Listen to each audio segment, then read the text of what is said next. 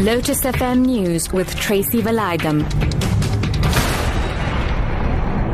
Good afternoon. President Jacob Zuma has hit back at some other African nations for their criticism of the South African government over the recent wave of xenophobic attacks. The president says conditions in other countries are responsible for their citizens coming to South Africa instead of staying at home. President Zuma has told a Freedom Day rally at the Union Buildings in Pretoria that everybody criticizes South Africa as if we manufactured the problem. His remarks follow Nigeria's decision to recall its top diplomats from South Africa over the attacks on foreigners. President Zuma reiterated his condemnation of the attacks that has claimed at least 7 lives and said the hardship many South Africans endure was no excuse for turning on fellow Africans. Limpopo Premier Stan Mathabata has commended the people of the province for continuing to accommodate foreign nationals from other African countries. Mathabata was addressing more than 500 people attending Freedom Day celebrations at Moreke village at Sekokune region. He's urged South Africans to remember that the fight for liberation was won with the help of the whole of Africa. Pre-1994, 1990, we had apartheid that had displaced us to other countries. And those people of those countries accommodated us very warmly. And they gave us everything that we wanted, we needed that time. What we need to do now is to say one good turn deserves another.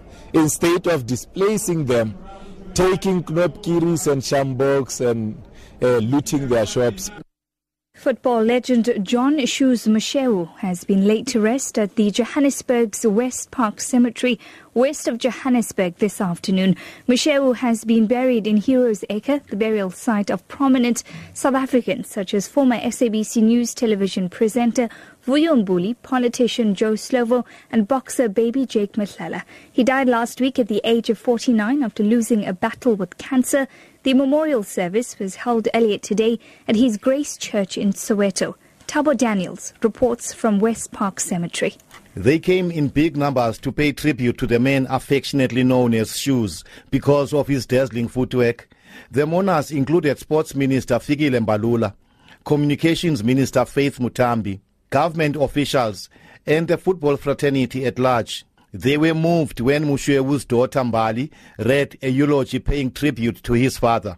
The mood was somber when Moshoeu's teammates in the Bafana Bafana squad that won the African Cup of Nations in 1996 carried his coffin to the hearse. The authorities in Nepal says almost every soldier and police officer is now involved in the search and rescue operation following Saturday's devastating earthquake. Nearly 4,000 people are now known to have died in the disaster, but it's feared that the number will rise. The BBC's Caroline Hawley reports. International rescue teams are now pouring into Kathmandu, but as the death toll mounts, it's a race to find any survivors among those trapped in collapsed buildings. Mass cremations have been held in the capital where, in some places, the sick and injured lie out in the open. There are shortages of everything from medicines and medics to food, water and shelter. Of greatest concern are the people in isolated mountain villages, to which access has been blocked by landslides. Back home this afternoon, a group of men fishing from the False Bay shore at Garbage Beach in the Cape Peninsula have caught more than they had bargained for. National Sea Rescue Institute spokesperson Craig Lamberton says the fishermen raised the alarm when they pulled the body of an unidentified man suspected to be in his early 20s from the sea. The body was entangled in one of their fishing lines. Forensic pathology services have taken the body to a mortuary. Police have opened an inquest docket. Your top story this hour, President Jacob Zuma has hit back at some other African nations for their criticism of the South African government over the recent wave of xenophobic attacks. For Lotus FM News, I'm TRACY VALAYDHAM. I'll be back with more news at 6.